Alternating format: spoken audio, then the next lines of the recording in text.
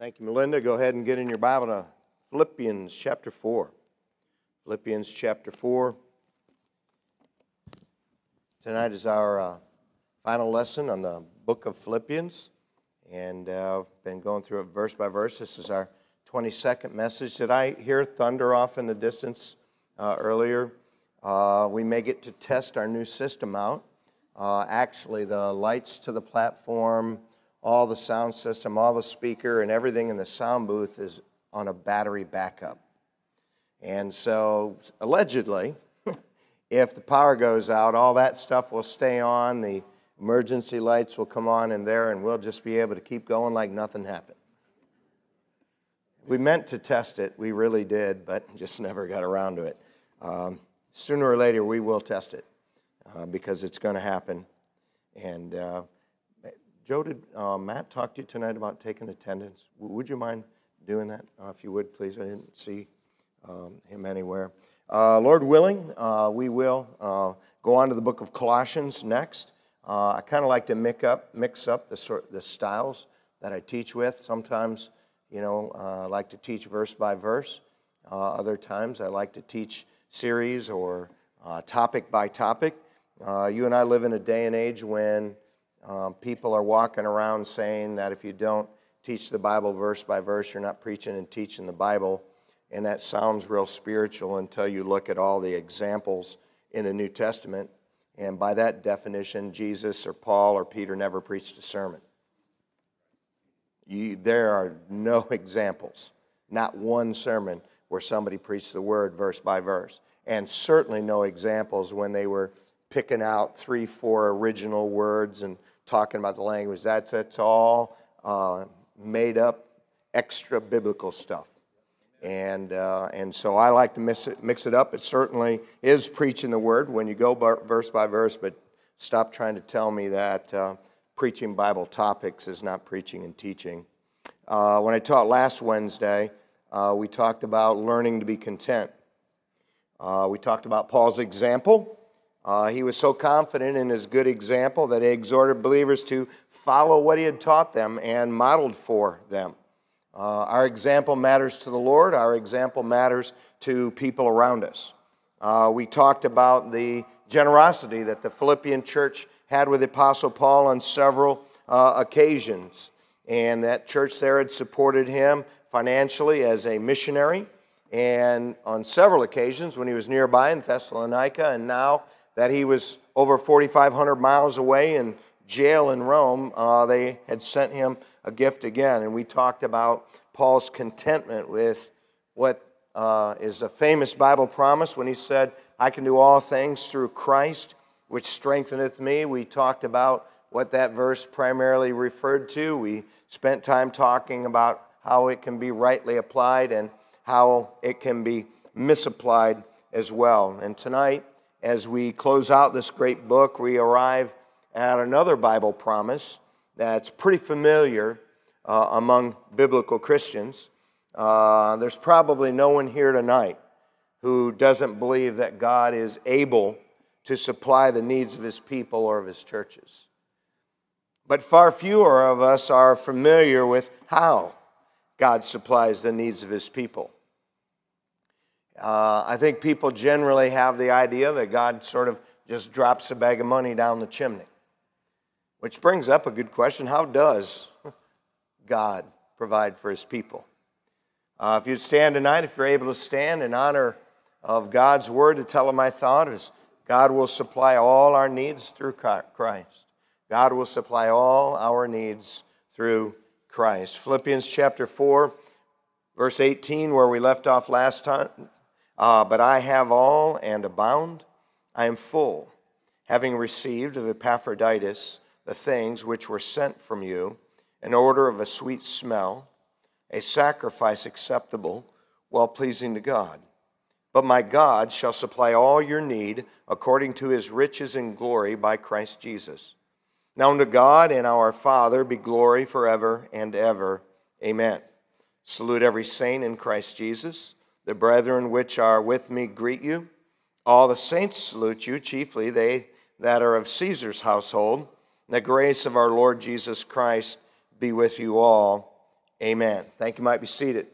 After rejoicing in the generous offering the church of Philippi had sent him to through Epaphroditus there in Rome, notice Paul begins by talking about God promising to supply their need. And what is one of the famous Bible promises in verse 19? My God shall supply all your need according to his riches in glory by Christ Jesus. It seems as if in giving to Paul, the Philippian believers, at least in some cases, now had some of their own needs who were in some way jeopardy of being met.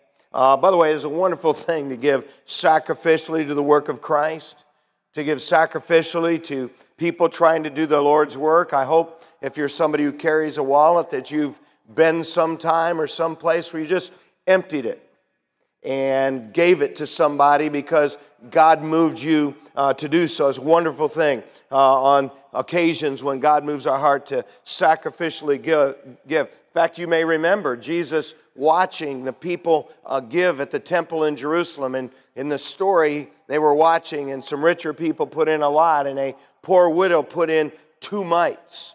And Jesus made the remark that she had given more because she had given of her penury. That means of her living. And Jesus commended that sacrificial giving. If we knew the rest of the story of that widow, what we would do is we would be reading about how God gave her more than those 2 mites somehow, some way, because she had sacrificially given to her Father. Listen, God as a loving Father supplying the needs of His children, it doesn't surprise anyone.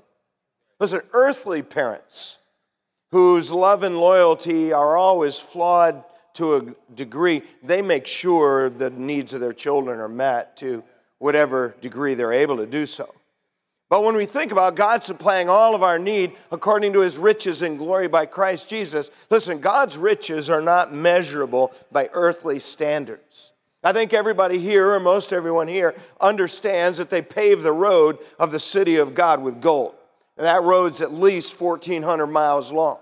That city that is over 1,400 miles square, every one of the 12 foundations of that city are adorned with precious gems. Such are the riches of our Father in heaven.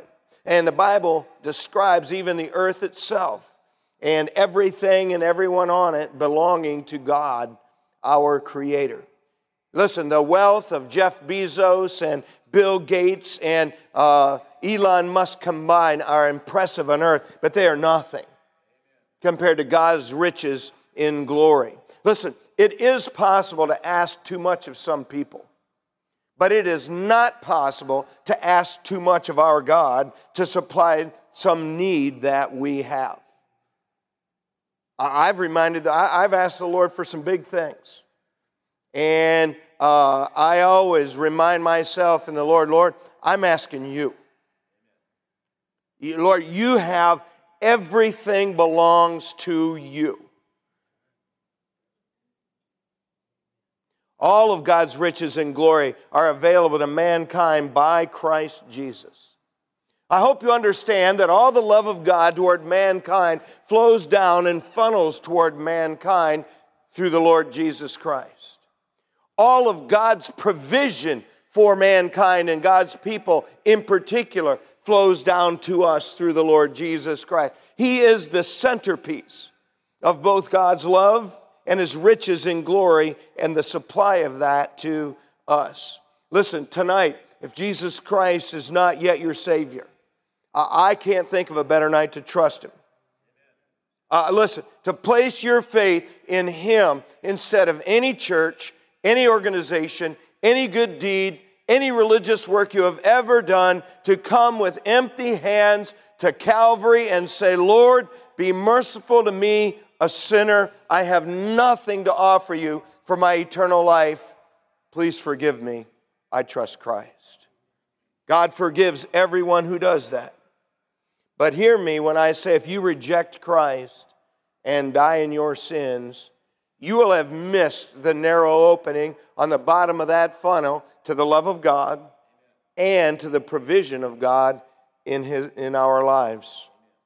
We'll come back in a few moments to this thought about God supplying all our needs and according to His riches and glory by Christ. Before we do that, though, Paul is ready to move on with the last drops of ink from his pen. In fact, in all Paul does, he consistently wants a few things. Notice in verse 20, Paul wanted God glorified with everything he did and everything he wrote. Verse 20, he says, "Now unto God and our Father be glory forever and ever. Amen."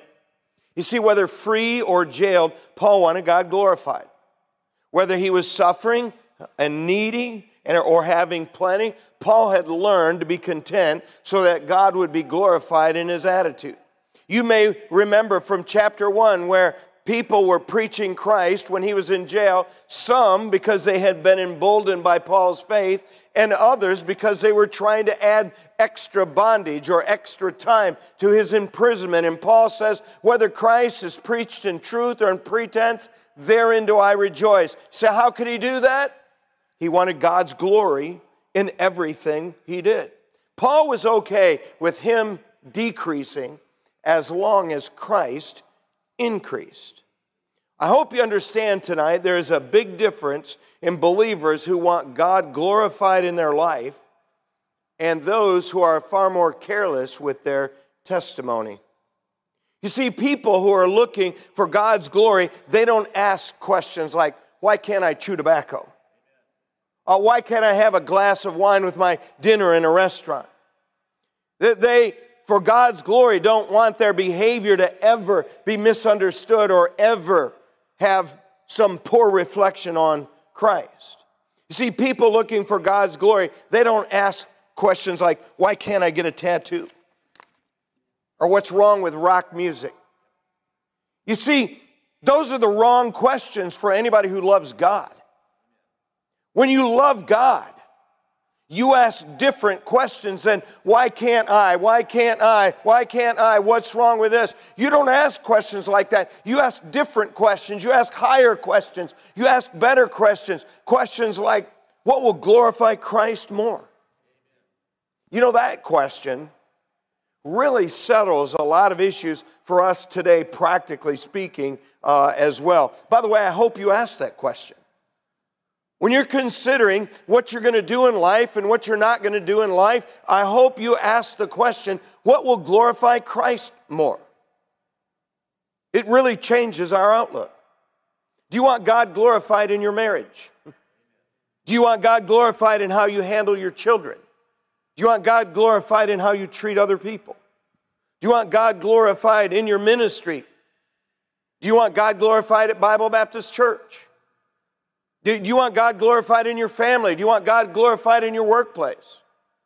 Do you ever ask the question, what will glorify Christ more? It changes how we interact with the people around us when we're, okay, what would glorify Christ more in this decision? Most of the time, our decisions, they're literally just about us. Paul wasn't like that. As he closed out this letter to this dear group of believing people, he wanted God glorified. And may God help all of us to seek His glory before we seek our own, and more than we seek our own glory, instead of doing what we feel like doing. But Paul didn't just want God's glory in what he did and said. Notice, secondly, he wanted God's people to love one another and get along. Verse 21, salute every saint in Christ Jesus. The brethren are with me, greet you. All the saints salute you. You see, when we read the word salute in our Bible, it's linked with the word salutations rather than a hand gesture denoting respect, like we most commonly use that word. The root word means to enfold in the arms. 3 times in the New Testament it says, greet one another with an holy kiss. That greet is the same as salute. Listen, there has always been some kind of special affection that is supposed to exist between the people of God and especially the people we are together with in the body of Christ. It's always been that way, still should be that way. There's always some kind of practical expression of Christ's exhortation to us to love one another like He loved us. And there still should be. A few years ago, we went on a mission trip to Spain, had a lot of fun there, got to see a lot of cool things, got to see Letitia's culture, and got to make fun of a lot of things that I seen there and angered her a little bit with me being petty and those kinds of things. But one of the things in the Spanish culture, when you greet somebody you know, you like kiss them on each cheek, or you fake kiss them. In America, you know, we don't do that. We shake hands, we smile. Maybe if it's somebody close to us or someone we're close to, we haven't seen in a while, we may give them a hug. But Paul wanted this expression of affection to be displayed between the people of God there. So many things throughout this letter show how Paul wanted them as the body of Christ there in Philippi to be together. Remember some of them? Look at chapter 1 and verse 27. He says, "Only let your conversation be as it becometh the gospel of Christ, that whether I come and see you or else be absent, I may hear of your affairs, that ye stand fast in one spirit, with one mind, striving together for the faith of the gospel." Did you see those expressions of being in one spirit, one mind, striving for the faith of the gospel instead of striving with one another? I hope you're not somebody who's striving with someone here at Bible Baptist Church. Forgiveness, if there's a real offense or a perceived offense, really settles a lot of strife. See, when we're in one mind and one spirit, we understand that for Christ's sake we forgive. For Christ's sake we move on. That when he said salute one another, he says, listen, I want you to get along. I want you to be in one mind. I want you to be in one spirit. I want you to express your affection for one another. He did something similar in chapter 2 and verse 2. He says, fulfill ye my joy, that you be like-minded, having the same love, being of one accord, of one mind. Did you see those phrases? Like-minded, same love, one accord, one mind. These are all expressions that are linked to them getting along, being together, having affection for one another. In fact, in verse 21 in chapter 4, where we were before, that word salute and greet in verse 21, they're the same word. You see, believers who had the courage to associate with Paul in jail, and by the way, that was risky. I mean, he was jailed for the faith. And so if you went and saw him or you helped him, don't you suppose your name went on a list too?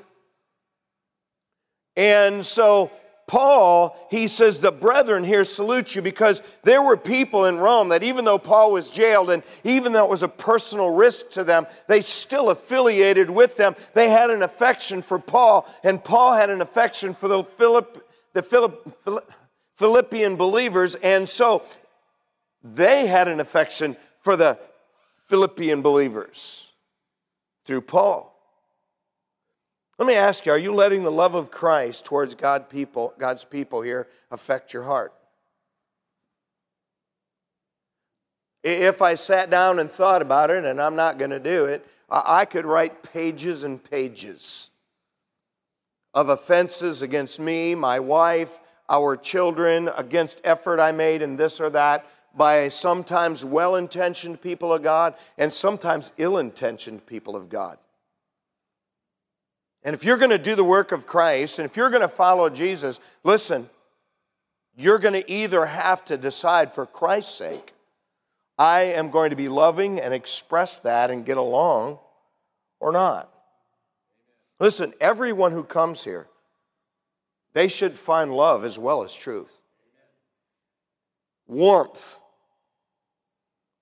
as well as holiness. By the way, that's my prayers every time when I unlock the building, when I unlock every door, I always pray the same thing. Oh God, help everybody who comes through these doors to find truth and love. That's the way it should be. Not just truth, not just love, both. Let me ask you, are you part of being patient here and patiently loving others, or are you bringing the critical spirit of our culture into the Lord's church? Now, I don't know what happens to you. When I personally, maybe this doesn't happen to you, I do like to listen to talk radio. I'm not really a music person, and so if I ever do turn on the radio, I never turn on music. I like to listen to talk radio, but you know what happens to me when I listen to too much of it? I just end up this critic. And I just see and find fault with everything because criticism drives the news. Whether it's the left-leaning news or right-leaning news. And that is not the spirit we're to bring to the house of God. Are you part of getting along with others and helping others to do so? Are you someone who's regularly in conflict here? But Paul didn't just want people to love one another and get along. Notice thirdly, he wanted to leave a mark for Christ wherever he spent any time. Verse 22, all the saints salute you, chiefly they that are of Caesar's household. Now, I don't know what you think about when you read a comment like this. I think if I was in the church of Philippi, if I'd have read this would have just made me smile because I would think, that's Paul. He's jailed. He's got a ministry going on there. That's it. That is what I would have thought. You see, he's a prisoner awaiting judgment by Caesar, and he was likely guarded by soldiers linked some way and directly with Caesar himself or Caesar's household. By the way, the Caesar at that time was Nero. Nero was notoriously unpredictable. In fact, in a few short years, Paul was eventually released from this imprisonment that he had when he wrote the prison epistles, Ephesians, Philippians, Colossians, and Philemon. And he was released for a while, and he was then jailed and brought back to Rome, and ultimately it was Nero who ordered his execution. That was the Caesar's household. I mean, do you understand that Paul, as a prisoner wrongly jailed, had a choice of whether he was going to be an angry prisoner or not. He had a choice of whether he was going to use his circumstances, though he did not choose them and did not like them. He was either going to use those circumstances for Christ's glory and do whatever ministry he could, or he was just going to sit there and get nothing done because he had been done wrong. I mean, can't you see him? I mean, how much imagination does it take to see him speaking to the soldiers who guarded him, the other prisoners in the jail? And in fact, the letter of Philemon is a prison epistle written from this same imprisonment, and the whole letter is about a slave named Onesimus that Paul won to Christ while he was jailed. The whole ministry in Philippi was linked around how Paul behaved when he was jailed. Do you remember the story? He was wrongly beaten publicly, and him and Silas sang praises to God and prayed at midnight, and God shook the jail, and the Philippian jailer came and said, "What must I do to be saved?" Doesn't take a lot of imagination to see Paul speaking to those who brought food into the prison, to speak to family and friends of guards who came by. Listen, Paul's influence for Christ could be felt in the palace of Caesar himself. We don't usually like it, but the most powerful opportunities for our testimony are when things are going bad. It is in those times when our faith shines the brightest. It is those times when our kindness means the most.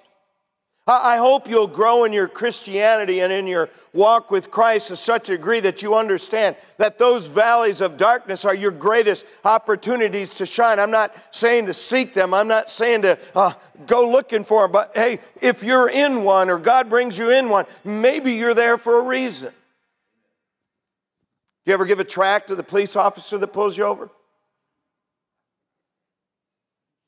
Why not? Maybe you wouldn't be able to spout off or it'd be as angry as you would like to be. That's what I'm talking about. Do you ever, when you're in the emergency room, you ever give the nurse or doctor a tract? Listen, I'm not talking about jamming the gospel down somebody's throat. I'm just talking about you behaving yourself like a Christian whenever anything is going on so that you can smile and kindly give someone a reason for you to be smiling at a time when everybody else is mad. That's called Christianity.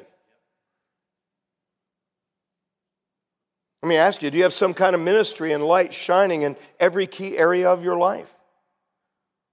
Anywhere you spend some significant time, you are the minister there. Most of the people in the circle of your life, they're never going to see or hear me. You are Christ's representative to them. And all of us in any place, in any environment where we spend significant time, ought to do what Paul did here, which is shine for Christ and do whatever ministry we're able to do. But Paul didn't just want to leave a mark for Christ wherever he spent time. Fourthly, he wanted those believers to experience God's grace. Verse 23, the grace of our Lord Jesus Christ be with you all. Amen. You see, closing out his letters with a desire for the grace of the Lord Jesus Christ to be with the recipients was common practice for Paul.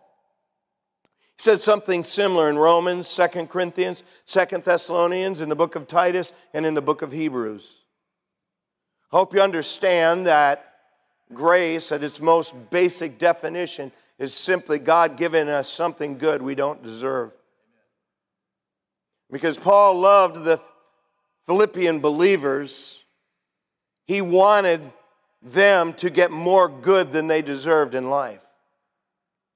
By the way, I love to hear when you're doing well. I love it if you ever tell me, hey, I got promoted. Hey, I got a new house. It's 2 hours away. I'm leaving. That doesn't help me.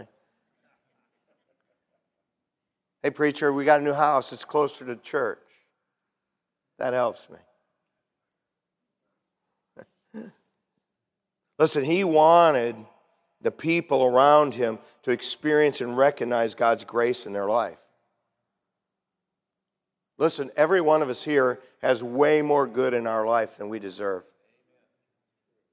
And we are either going to focus on the things in our life that are worse than we think we deserve, and there are always some of them, or we're going to focus on things in our life that are much better than we really deserve.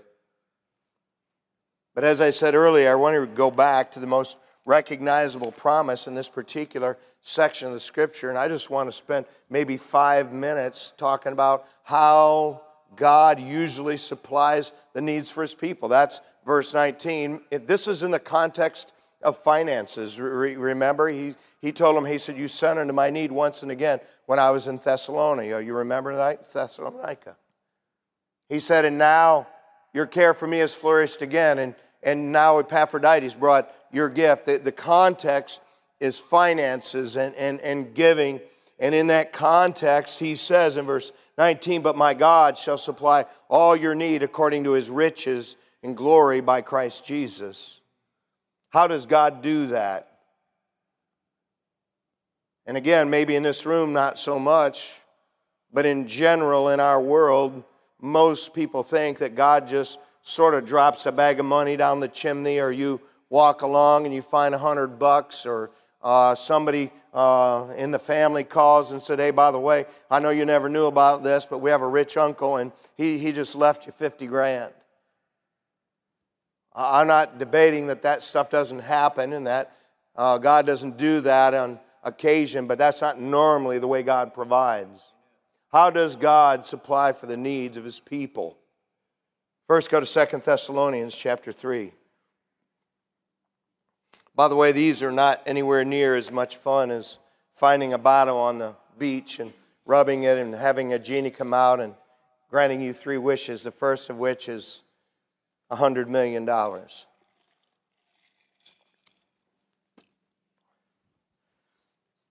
does God supply the needs of His people? Here's the first way: by blessing us with health and opportunity to work.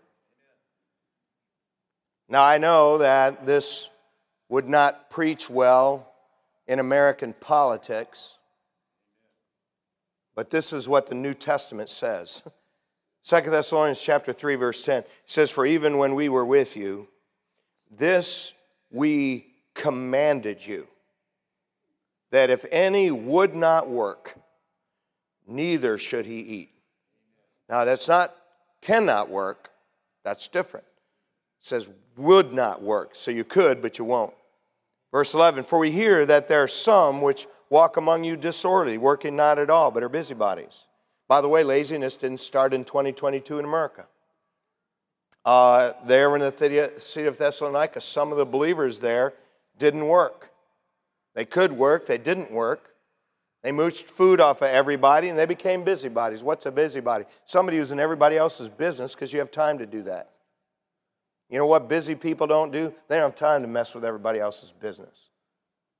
Verse 12 says, "Now them that are such," these busybodies, these people walking disorderly, we command and exhort by our Lord Jesus Christ that with quietness they work and eat their own bread. God's first way of supplying the needs of His people is by blessing us with opportunity and health to work. Listen, believers who are careless with their health, easily sidelined by the normal pains of life, and unwillingly to diligently work will always miss God's provision for them.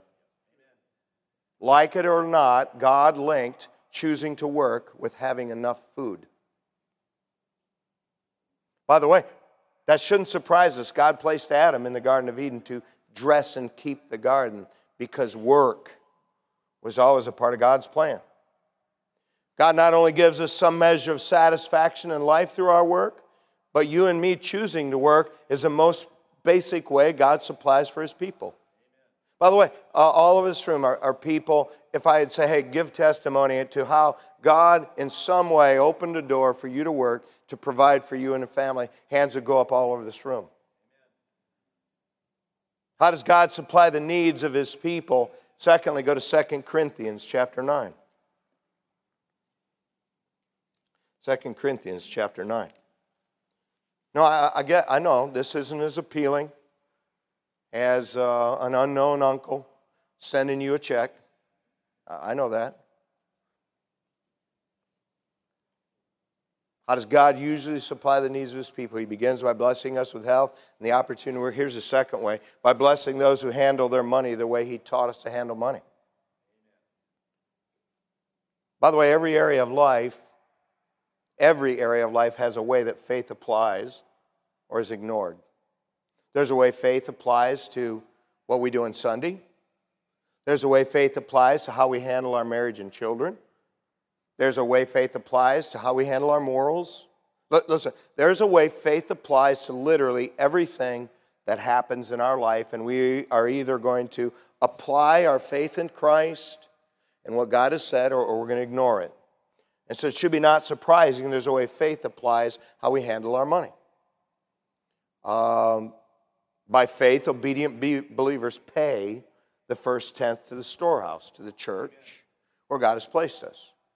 I wouldn't have a cow about the terminology of pay versus give, but technically, since tithing is a command, we don't give our tithe, we pay our tithe. By faith, obedient believers give generously then rather than sparingly, and this is one of the ways God provides for us. In 2 Corinthians chapter 9, verse 6, "But this I say, he which soweth sparingly shall reap also sparingly. He which soweth bountifully shall reap also bountifully. Every man according as he purposeth in his heart, so let him give, not grudgingly or of necessity, for God loveth a cheerful giver." Notice God cares how much you give, whether it's generous or not, and God cares your attitude when you give. If you're an angry giver, that doesn't please the Lord. The Lord is looking for a cheerful giver. Oh, no, there goes my tithe. Oh, no, this Sunday's building fund Sunday. Oh, no.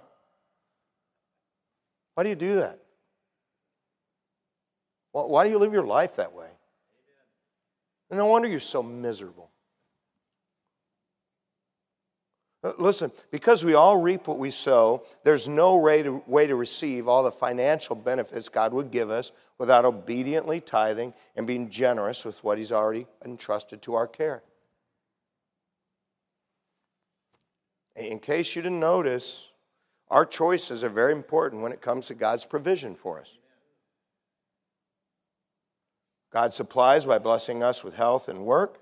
He blesses us by handling our money the way He taught us to handle our money. And lastly, go to Proverbs 21.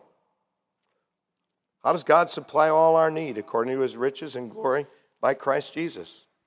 Hey, listen, I know that there's probably people all over this room that have gotten an unexpected phone call and somebody paid some bill that you had and God took care of you that way. Thank God for that. That does happen. I've had it happen. But that's not normally the way God supplies our need. We work.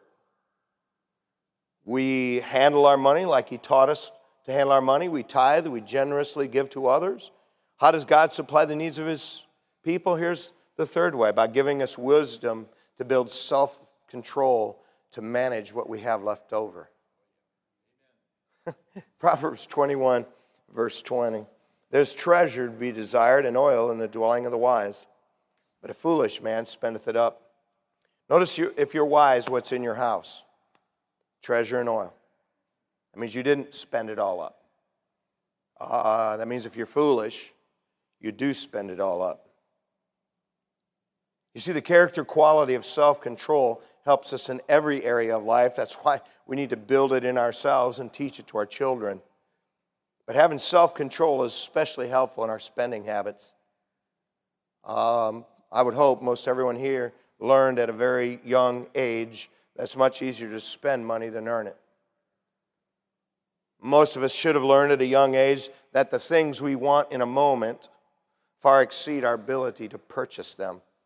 Maybe this doesn't happen to you, but every time I go in Bass Pro Shops, I mean, man, I see 50 things I'd love to have but don't need. Now, you pick whatever area of life is appealing to you, and it's the same, I'm sure. We're all people of like passions.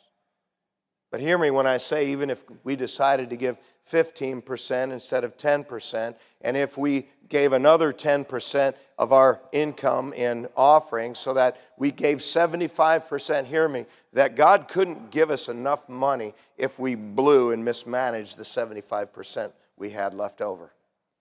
You and I must, if we are going to have God's provision for our needs in life, we must learn how to manage our money. By the way, God gives us a choice in how we spend it. I do not believe that if you don't tithe, you will be poor. I don't believe that if you tithe, you become rich. I don't believe that either. I believe if you tithe, you will always have more. And if you don't tithe, you will always have less. So how do you prove that? God. You really think you're going to do better in life disobeying God? Come on. Come on. I do believe anybody who handles their money the way we've been taught will have God supply all their need. And all over this room are people who would testify to God making sure you had all your needs met and then some. Because when it come to handling your money, you did what He taught us. Because see, that's what our loving Father does. He supplies all our needs according to His riches and glory by Christ Jesus. Do your part, and God will do His. Bow your heads, please. Close your eyes.